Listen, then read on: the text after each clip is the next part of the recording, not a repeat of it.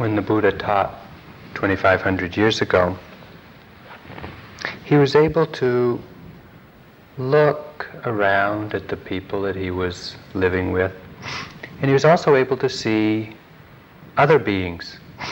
And he could recognize that beings have different capabilities, different understanding, different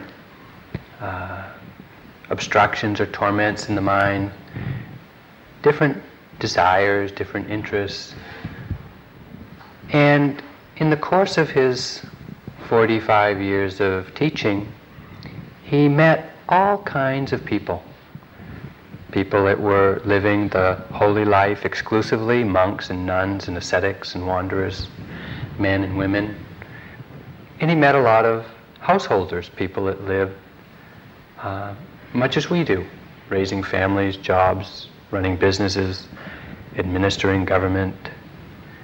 And he was called upon to teach this wide variety of people and to point them in the direction of happiness with whatever conditions he found in their life or that they might have in their life.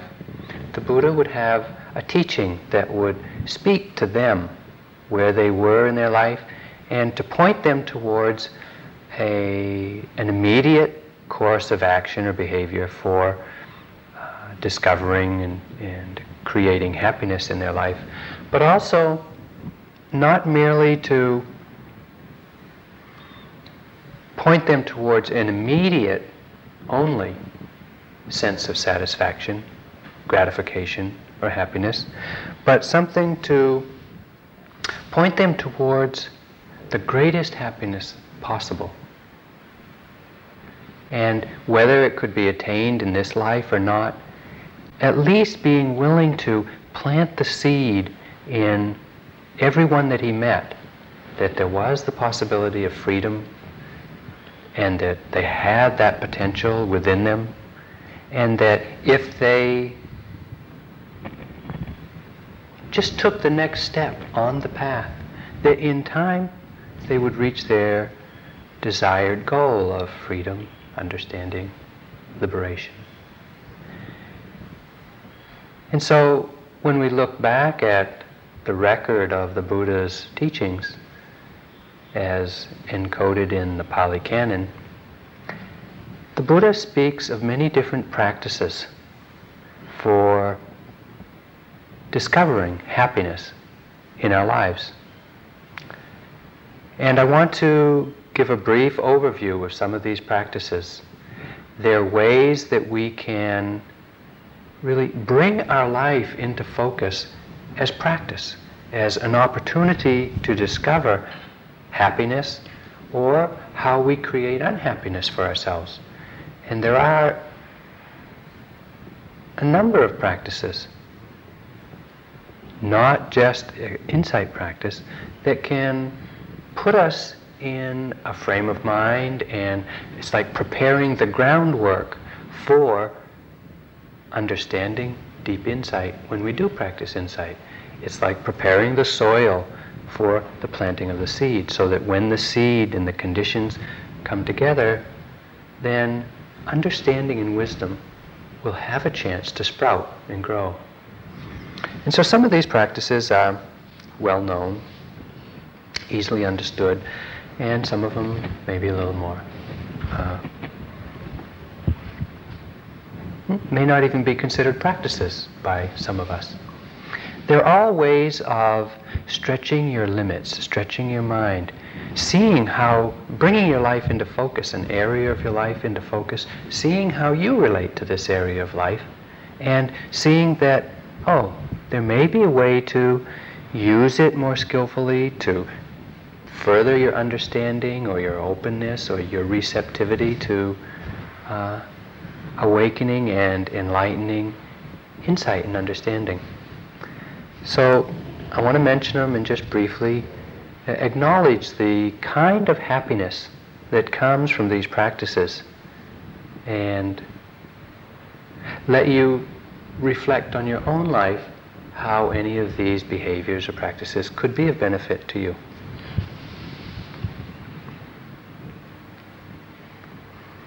Even without doing any practice of any sort, we all receive some sense of satisfaction and enjoyment and happiness out of just pure sensory pleasure. Just doing something because it feels good. It tastes good, it smells good, or whatever. And we should acknowledge that there is a sense of happiness with that, some sense of enjoyment when we do something like that. Not to be denied. The Buddha wasn't into totally denying the pleasure of the senses. But he said that they're so seductive that we tend to get caught in just pursuing pleasures of the senses. And so he said that's the danger of this fleeting pleasure, because it's so fleeting that we get hooked into wanting more and more and more, and sometimes never see beyond that, the mad pursuit for pleasure.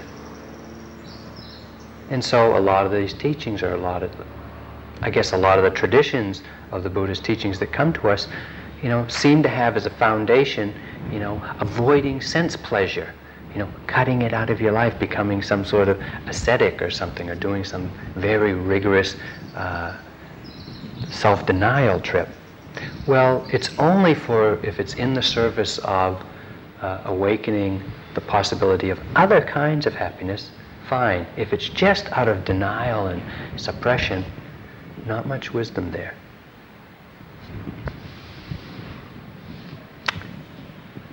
I know for myself, and I think for many others who have been on the path for a while in this lifetime and recognize some movement on the path, some increasing appreciation for the Buddha's teaching and the subtlety of the different practices that he's taught, that our sense of happiness, what happiness is, what makes us happy, and how happiness feels, undergoes a change.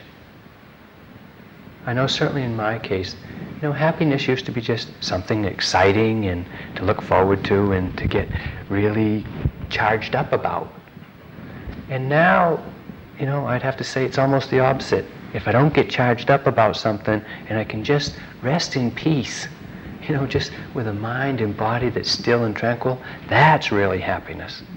And so there's undergone some shift in what it is that makes me happy or brings happiness to me.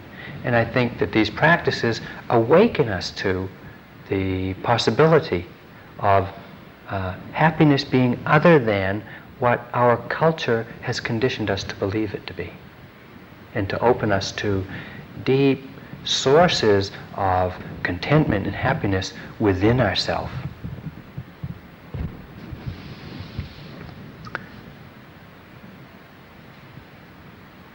And as such, I think that happiness undergoes a process of becoming subtler and subtler.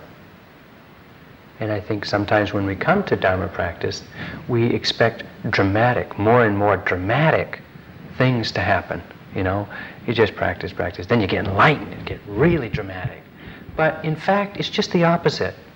The dramatic stuff seems to be less and less, and we begin to open to the profundity of increasingly subtler experience or understandings. And so it's a sense of less and less becomes more and more. So the first practice that the Buddha would talk about in a sequence of practices is the practice of generosity. Developing a heart-mind that is so connected with others around you, around us, that we spontaneously share what we have with others in need. So we share our time, we share our resources, our material goods, our money, our knowledge, our inspiration. We share the Dharma. we share what we can to provide a community, a community in which there isn't great need, a great hunger among some, and an over-fulfillment in others. So that we really, it's in learning to share, it's a first step in softening our heart, our mind, that is totally self-preoccupied, getting more for me and mine. And when we begin to see that, I can just get more and more of everything and I'm still not going to be happy, then the only other movement is towards others, to begin to share what we have with others.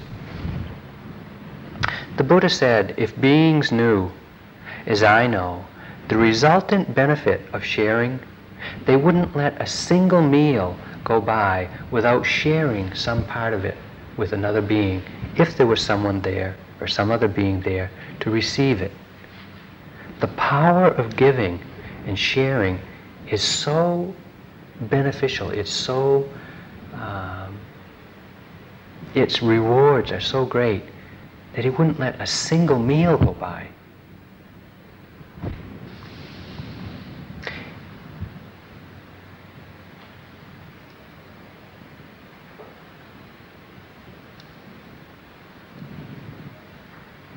The important consideration in developing a heart, mind that is generous, that is able to share, that feels connected to people and can't really bear to have others suffering with what they don't have when we have plenty of it. The primary consideration in giving an offering like that is to watch your motivation. Watch where it is you're coming from in doing it. We have the opportunities to give lots of times. We get asked for requests and donations and all sorts of things, or we feel that it's expected of us. And often it's kind of an exchange, I'll give you something if you give me back something. Or I'll give you something expecting that you'll like me. Or that when it's my birthday, you'll give me something in return. And so we have these kind of motives in giving.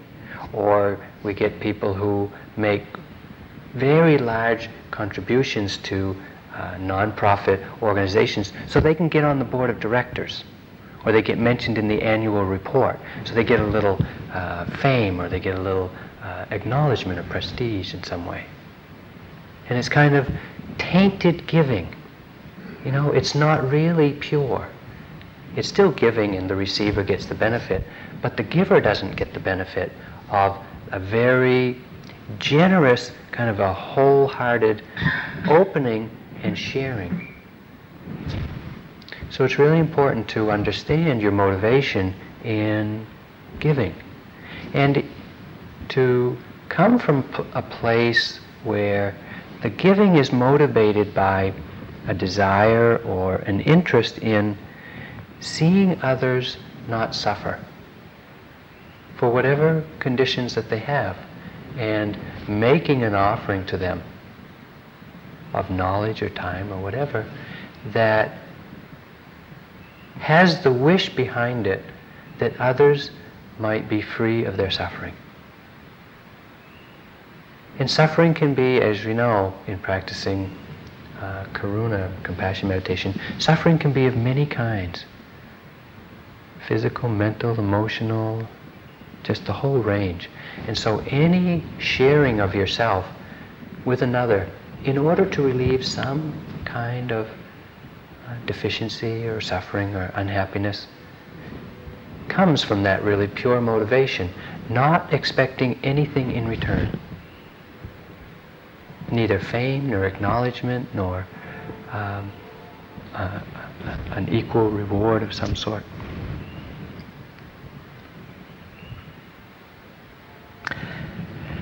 Many years ago, when I was going to do my first 3-month retreat, I've only done one 3-month retreat in Massachusetts, I had made plans to go to this retreat, and I wanted to have a bowl that I would eat my meals out of each meal. And near where I lived in western Massachusetts, there was a potter, a fellow who studied in Japan, and I really liked his pottery and the grounds. There's all Japanese gardens there, and I really wanted one of his pieces of pottery as a bowl to eat out of. But it was quite expensive, and I mentioned it to my girlfriend at the time, and she said, well, why don't we go over and I'll get you one.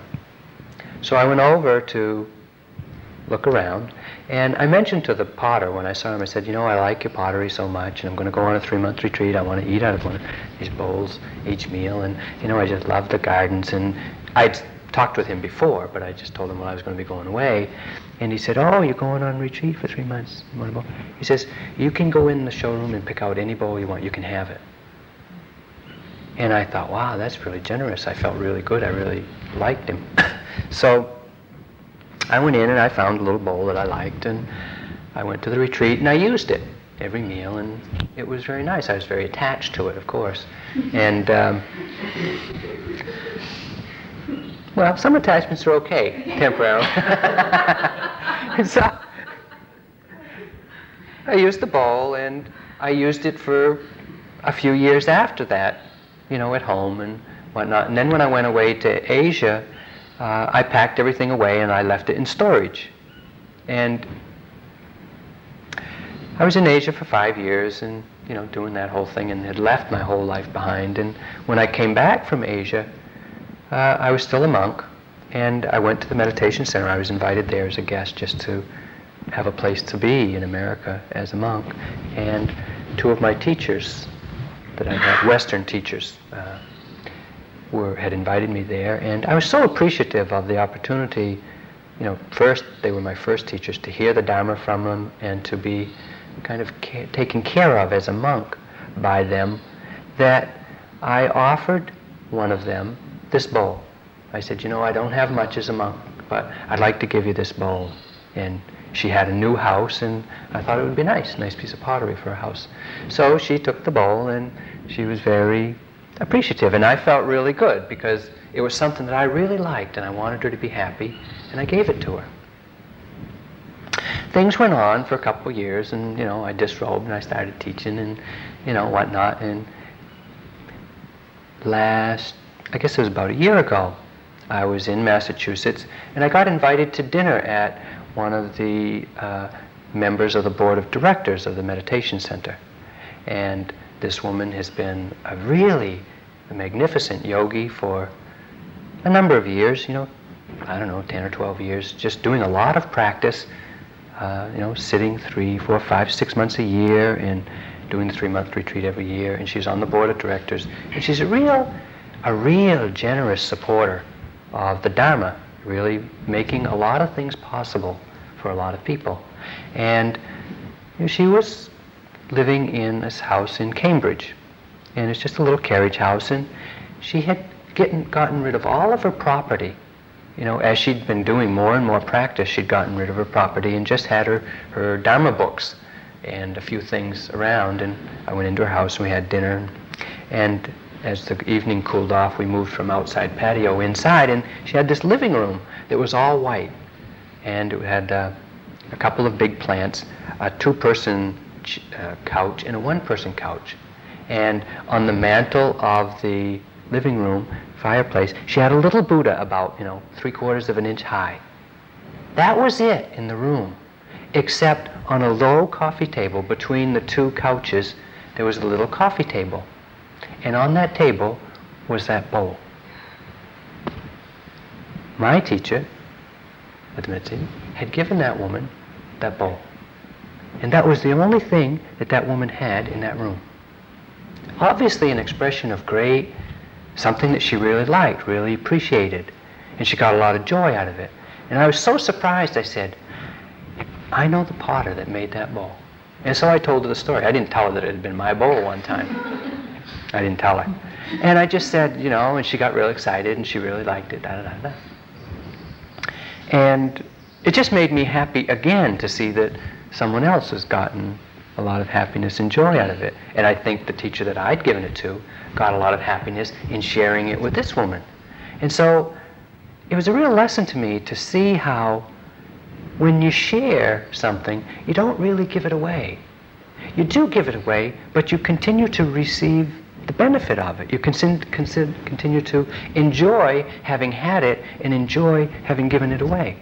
And I was just lucky enough to see that it was continued to be enjoyed by many other people. Later I told this very story in a retreat for the first time, and that woman was in the audience and heard about it. And later she said, "Oh, I didn't realize that bowl had come that way." But it's real, it points to the happiness and the power of giving, of sharing what you have. Just letting go of things into the universe, to whomever, and the happiness just gets passed on with it. Really powerful teaching for me. Really showing that the happiness that we get from being generous is really, having good friends and being liked by others and, just feeling really happy. So obvious as a way of being happy is to share what you have with others. And now that you've all heard the Dharma a little bit, at least on this retreat, and for some of you a lot more, it's important to know that the Buddha said that the gift of the Dharma excels all other forms of giving. And so as much as you live your life from a Dharma perspective, from mindfulness, and you share your life with mindfulness with others, it's the greatest gift that you can give anyone. You don't have to force it down their throat. You don't have to be a missionary. That's not what he's talking about. It's the real sharing of your Dhamma, your experience of the truth, and sharing that with others. The greatest gift you can give anyone. So that's the happiness of giving, developing a heart that is generous and connected to others. A second area of practice, an area of life to bring into focus for either creating happiness or living with unhappiness and confusion, is living a life of morality, living an ethical life based on a foundation of respect for yourself, respect for others, to really value others for just who they are, just how they are, or just what they are, and not demand or expect other people to, be there just for you, to meet your needs and to be who you want them to be, but rather to really honor them for being a human being or any other kind of being, if they're animals, and acting in such a way that you don't harm them. Not harming them by what you do, what you say, how you do it, not killing them, not stealing, not torturing, or not speaking harshly to them or about them, or slandering them, or misleading them with lying. Not using intoxicants yourself in such a way that you forget yourself and act carelessly, so that you act heedlessly.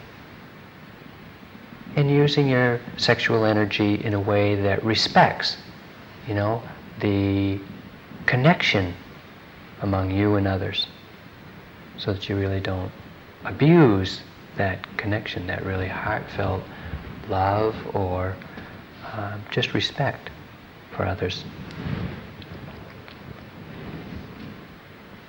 When we live a life of morality, or when we really bring our life and an ethical basis into focus, we really develop a conscience that's not imposed from someone else, as I've mentioned before. It's not like we have to buy into any authority's trip, whether it's spiritual or governmental or anybody else's. It's rather tuning into your own inner authority, the one who knows in there that this is right and this is wrong, and the one that resonates with that same consideration in others. Really important to begin to recognize that within yourself, so that you don't wander around life just feeling vaguely guilty for something that you don't know what it was. But somehow people seem to be guilt-tripping you. Hey, step out of that. That's not your problem. Look into yourself and see where your own standards are, and are you contravening, are you disrespecting yourself and others? And if so, that's an area of life to work with, to stretch your mind, to find out what your limits are and open up a little bit more.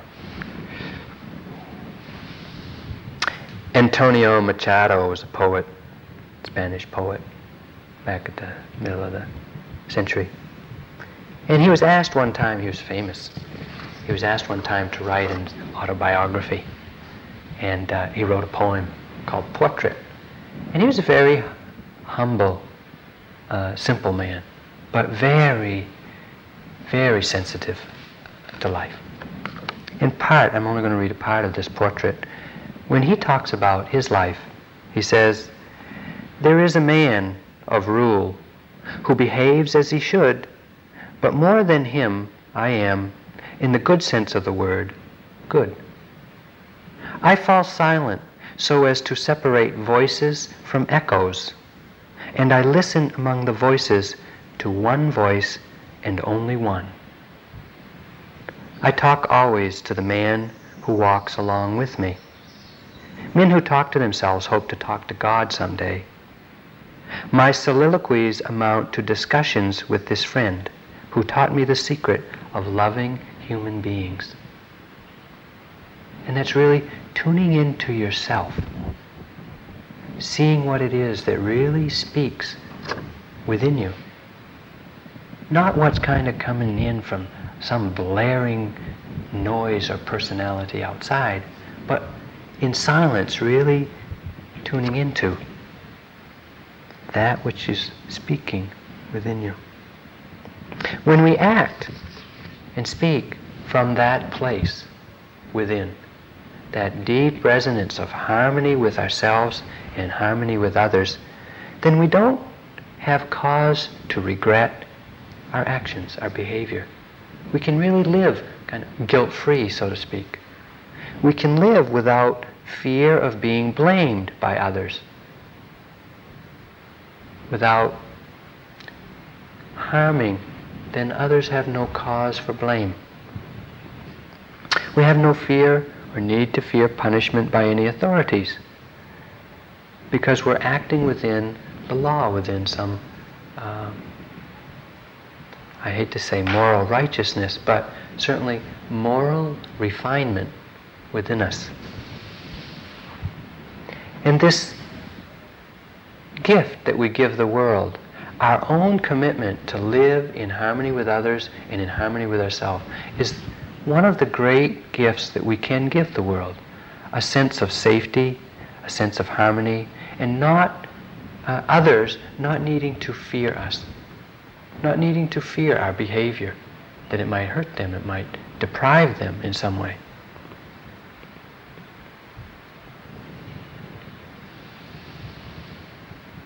This happiness that one gets from living a guilt-free life, from living a blame-free life, is the happiness of harmony with others, harmony within, harmony without, and a sense of safety in community. That happiness can't be bought. There's no way you can buy it. It can only be practiced within ourselves. And it's the happiness that we all want, to be safe and to live in harmony. So living an ethical life, stretching your boundaries a little bit, considering undertaking a greater commitment to the precepts, to living without harming, without misappropriating resources, and really to bring your speech into focus as a practice in life.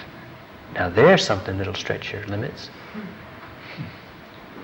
You know, if we just considered any one of the precepts, just pick any one, your favorite or at least favorite, if a substantial amount or number of the people in any country, thinking of ours in particular, just decided, you know, I'm going to live by this precept.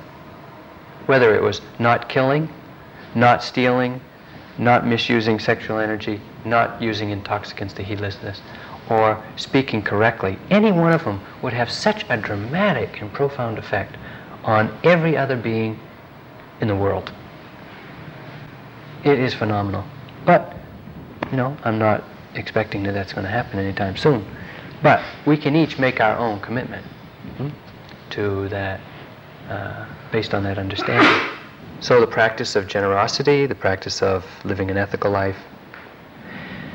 Third practice is the development of a pure mind. And I've spoken about this earlier in the retreat. Developing the ability to tranquilize the mind, to calm the mind down so that we're not just tormented by our obsessive thinking. Whether it's obsessive anger or obsessive desire and craving, or obsessive restlessness or doubt or confusion or depression or jealousy or anger, whatever it is, those torments really create unhappiness, deep unhappiness within us. And no matter how much we get it together, in the material world, so to speak, if our minds aren't brought into focus and under control, we're not going to be happy. You can have any amount of money or career or prestige or power, and if your mind is tormenting you, you don't get any satisfaction from those things. Or you don't get the satisfaction, the contentment, the fulfillment, the happiness that you really want. And so it's necessary to begin to look at the mind in such a way that we can cool out these torments.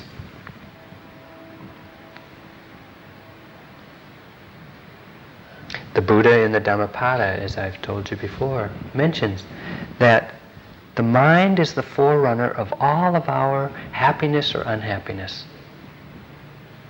And so working with the mind leads us to greater happiness if we're skillful in it. Primarily by overcoming the hindrances that we know so well after 13 days of practice. Sleepiness and dullness, restlessness, doubt, wanting, not wanting, and all their varieties. When we get a handle on them, when we can see through them, when we're not obsessed by being blinded by them, when we're not seduced or entranced by them, then there's a little bit of tranquility, stability, calmness in the mind. I think we've all had a taste of it somewhere. Maybe not as much as we'd like, but we all get a taste of just being without being tormented. Huang Po, that 19th century Chinese Zen master, said, "The pure mind, which is the source of all things, shines forever with the radiance of its own perfection. It is a jewel beyond all price." Beyond all price. To have a mind untormented. The happiness we get from a mind that is secluded from these torments is tranquility, peace, a lightness of mind, clarity of mind. And given any conditions that we meet in life, whatever the external conditions, if the mind is pure, if the mind is awake, chilled out, not tormented, the conditions don't disturb it. It can be pleasure, can be pain, can be difficult, can be easy. We can like it, we can not like it. If the mind is free of the hindrances, then there's this, that happiness, that pool of happiness remains.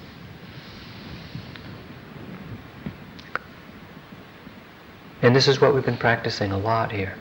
Purifying the mind, getting a handle on the hindrances, recognizing them, not being so enmeshed in them when they come, not judging ourselves because they come, but beginning to be able to arouse the energy and to see through them, to put them aside temporarily, a note at a time, a moment at a time, putting sleepiness or restlessness aside, not being driven blindly by it. A fourth practice that the Buddha taught, and really the foundation for maybe all practices, is the development of metta, or the development of love. The development of a heart that cares. Cares about yourself, cares about others, cares, just plain cares about the way things are, and appreciates the way things are. When we act from a place of caring, of love, of patience, acceptance, acknowledgement, appreciation, then we really can't act so as to cause unhappiness. This love, this metta, is not primarily a relationship with one person, but rather it's a whole attitudinal shift, or it's an attitude towards all of life. The trees, the birds, our sitting cushion, our bodies, our minds, others' bodies, others' minds, the food, even things that are insignificant in our life. It's a sense of appreciation, a relationship to all things that can see everything. It's important to be seen. It's important for us to see our world, to see the plants, the trees, the animals, each other, to see our own mind, to appreciate it.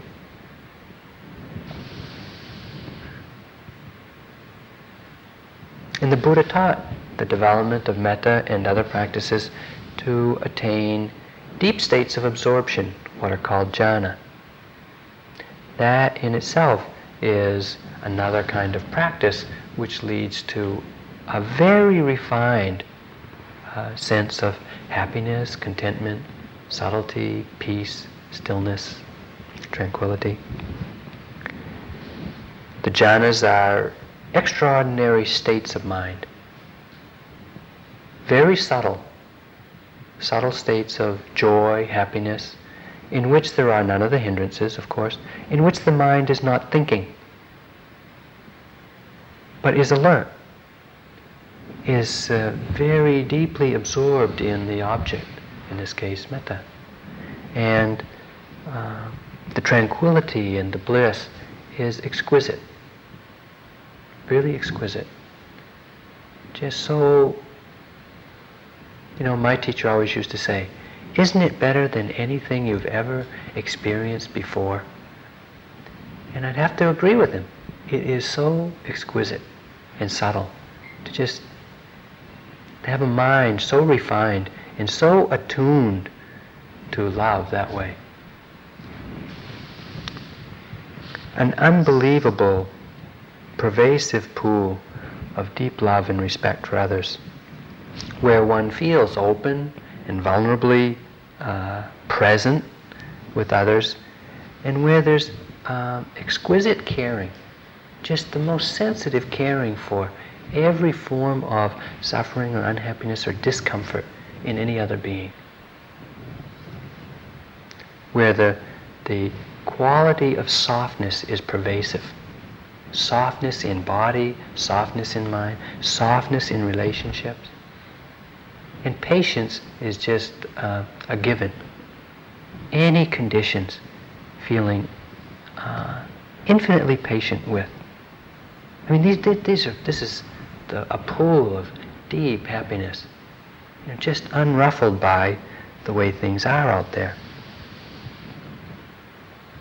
Within that pool of deep patience and love, there's a feeling of interconnectedness, where one is connected to all other things equally. No gender differences or racial differences or national ideological differences, not even species differences. I remember when I was practicing this, and in the metta chant, we pervade to all beings above, all beings below, all animals and things like that. Sometimes I'd be pervading metta and I would just get attuned to like the whales or the porpoises in the ocean. And it would be such a deep absorption and connection with them. It was like I was there in the bottom of the ocean with these animals. Or I remember one time being on Armstrong and just looking up, and there was a hawk or some sort of soaring bird right overhead. And just in seeing it, it's like I was transported to that bird's being and just absorbed in that bird's experience. It was fantastic. Just no separation. The mind, the capabilities in the mind that are in this deep of absorption are fantastic. It's a happiness that, you don't find on the video screen. And it's possible. It's available to us. The Buddha pointed it out. This is a way to happiness. Stretch your mind. Dissolve your boundaries. Attain that kind of happiness.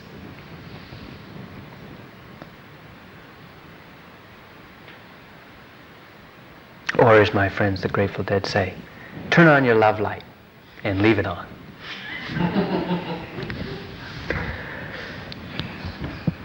So, the development of deep absorptions in love. A fifth practice is the development of insight, the development of knowledge, which is primarily what we're doing here. The other things come along with it, of course. Practicing an ethical life, living with precepts, developing pure mind, developing metta and concentration. But this is the development of a right understanding the way things are. We go through life with a lot of questions, a lot of confusion, a lot of doubt, a lot of concern with what should I do? Where should I go? When should I do this? Shouldn't I do that? Is this a good practice? Is that a good teacher? Is it How can we know for ourselves? Where is the end of that confusion? What practice is going to take you to that place where you know for yourself unshakably that this is the way to freedom, that this is the way to peace? Who can give you that, if anyone? We have to find it ourselves. The Buddha pointed the way through insight meditation.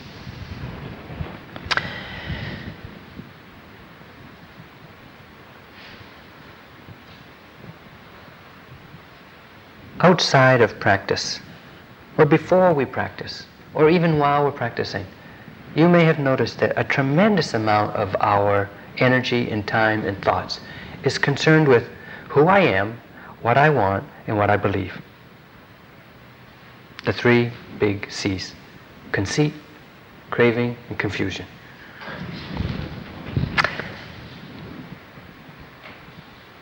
And we can think about it endlessly. And we do, for the most part, in practice. But we should have seen by now that just thinking about it isn't going to solve the problem, isn't going to end the torment, isn't going to take us to a settled, definite answer. Who I am, what I want, what I believe. Because it just goes round and round and round. The Buddha talked about a different kind of understanding when he talked about insight. He talked about the understanding that comes from development of the mind. Not from thinking, not from other teachers, not from speculating, not from rational thought, not from abstract thought or logical thought or any of that, deductive reasoning or whatever. But rather, the understanding that comes from developing your mind and bringing forth from your mind the conditions and qualities and understanding that is within seeing things as the way they are. We spoke earlier in a couple of talks about this practice, Satipatthana, Vipassana, Bhavana. Satipatthana being mindfulness, the ability to observe and notice. Vipassana being the insight into anicca, anatta, and dukkha. Bhavana being development of mind, to bring forth from the mind that which is potential within it, to strengthen the mind, to grow the mind. We go to the gym, and we pump up and we develop muscles. We come on retreat and we develop mental muscles. We grow our mind strong with these practices. And it's no different than going to the Nautilus Club. The Nautilus Club of the mind. I like that.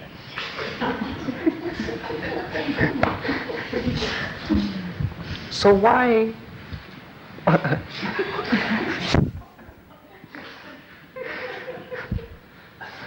And so even in these few days that we've been here, we get these glimpses of the truth of the way things are. And I mentioned it before.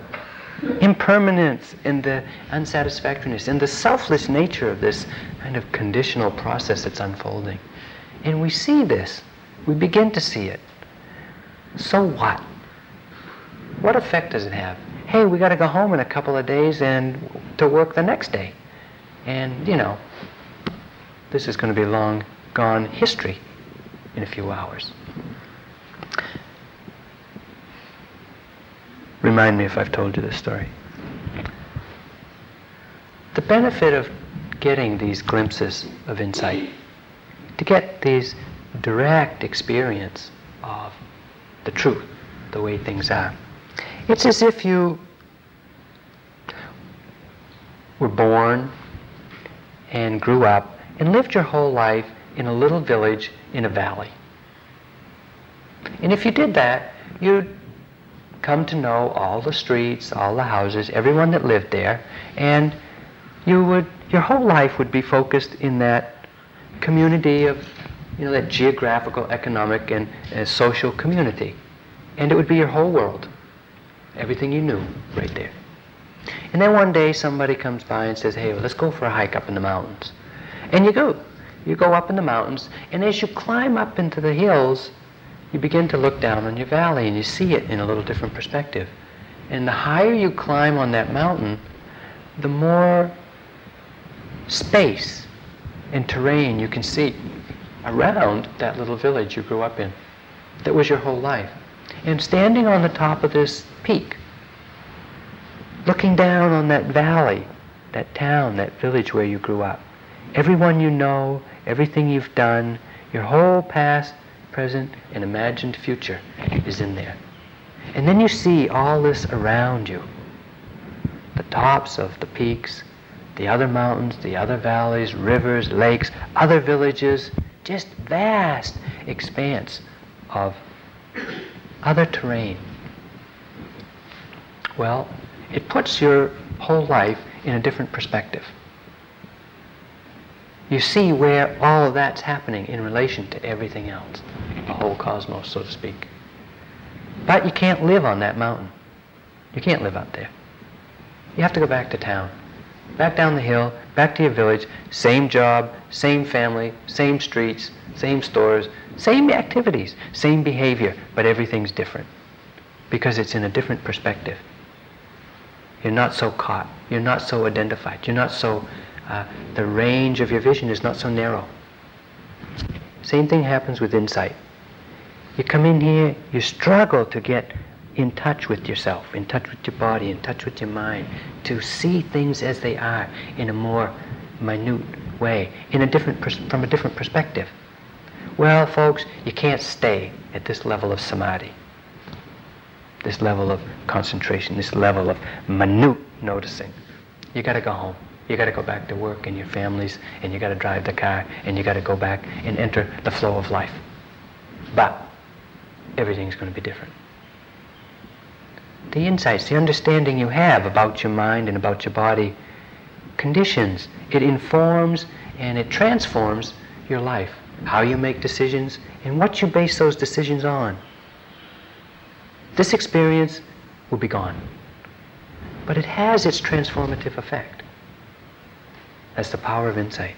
And if we live in harmony with the truths that we've begun to discover, if we live in harmony with the fact of impermanence, the fact of dukkha, or the unsatisfactory nature of experience, and the fact of the impersonal flow of phenomena that we are, if we live in harmony with that, then we find peace and happiness. If we live resisting the truth, those truths that we've discovered, we're sure to find unhappiness, difficulty, pain, problems in our life. That's the power of insight. That's the happiness, the potential happiness that comes from deep seeing into the minute nature of mind-body. If you went home and never practiced insight meditation again, in time, that understanding would wear off. You'd forget. You'd get caught up in your daily life. You'd be sunk in your old conditioning and old beliefs. And the facts that we've begun to see here and cultivate here and recognize here would be obscured again by the habitual mind. No effect. So the Buddha taught that there is a continued practice of insight. And it is possible in this gradual path of awakening that as we open to greater potential within us, as we open to understanding, as we open to seeing the fact of these truths and their effect on our lives, that there are some subtle but profound openings in the mind. And in time, the mind can really open to that which is beyond everything we know, where the mind can open to the unconditioned, where the mind can see beyond anything that we know. Not see, actually touch, experience the unconditioned. A peace so profound that it is undisturbed by anything. And it has a irreversible transformative effect on your mind. And if you don't ever practice insight again, it doesn't matter, because that mind is never going back to where it was before. Never. Certain tendencies of the mind, certain torments in the mind get completely uprooted. No more to sprout, no matter what conditions arise.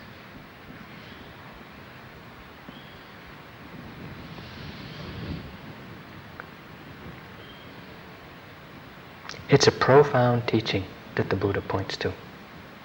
Exquisite, subtle, and profound. And it's available to us. The teaching is here, the opportunity is here, the practice is here.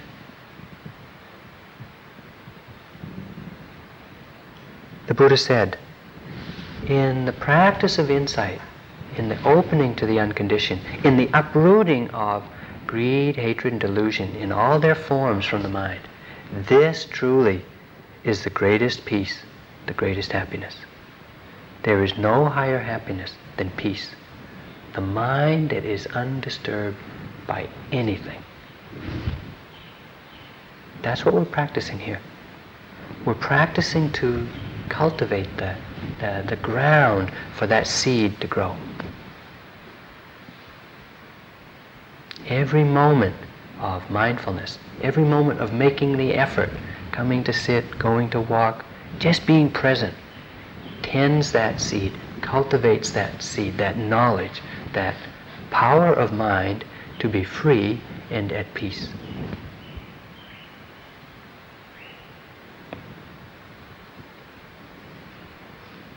So I encourage you all to really hear that possibility through these practices of developing generous heart, living an ethical life, developing a pure mind through overcoming the hindrances, through developing metta and deep absorptions in love, through developing insight, and through accessing the unconditioned. We have that potential within us. We all do. We all have the conditions in this life to move towards that. And we are. Just doing this retreat is a movement towards that. It's a commitment. It's a marshaling of our energy and our intention to see that for ourselves. So I encourage you to remember these practices.